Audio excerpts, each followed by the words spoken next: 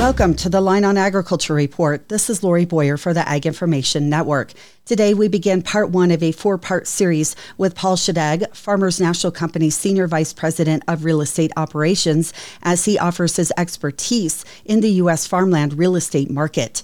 Today we kick off the series with Shadegg's take on current farmland buying and selling trends. I'm still really encouraged and amazed that the agriculture market is as resilient as it has been, because even though we've seen commodity markets decline over the past 6 months, inflation increase, interest rates increase, that land market has remained fairly stable, and we still have a large pool of buyers that's motivated to come in and buy ag land. With lower commodity markets and other pressures, he says we are likely to witness a flattening of value reaching a plateau. If I graph this over 25 years, I could show you where we've had rallies in the land market, and then it plateaus, and then it rallies and it plateaus.